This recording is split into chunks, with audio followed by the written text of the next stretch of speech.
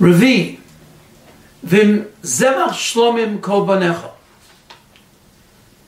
The Ummah Yisraelim, the nations of the world, can only bring one korban, a korban oila. Because life to them, when it comes to kedusha, sanctity, elevation, holiness, is abstinence.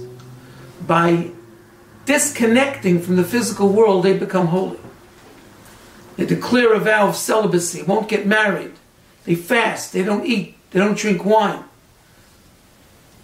They won't speak. All of this creates kedusha to the Ummah Yisraelim. So the only korban they can bring is a korban oila, which is completely brought on the mizbeach kolil. They take no part in the physical eating of the korban.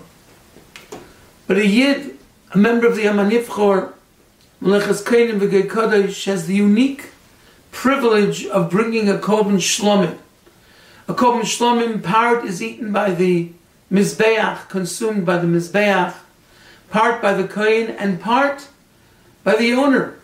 By eating of that meat of the korban shlomim, he finds ritzui.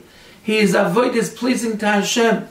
Shlomim represents the ability to transcend physical into metaphysical, gashmius into ruchnius. Avram Avinu taught us how to serve Hashem with lechem and yoyin.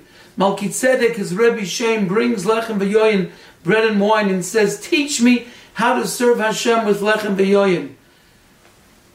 This korban shlomim reminds us of the unique schus and privilege that he has to harness the physical world to serve HaKadosh Baruch Hu, to serve HaKadosh Baruch Hu with bread and wine.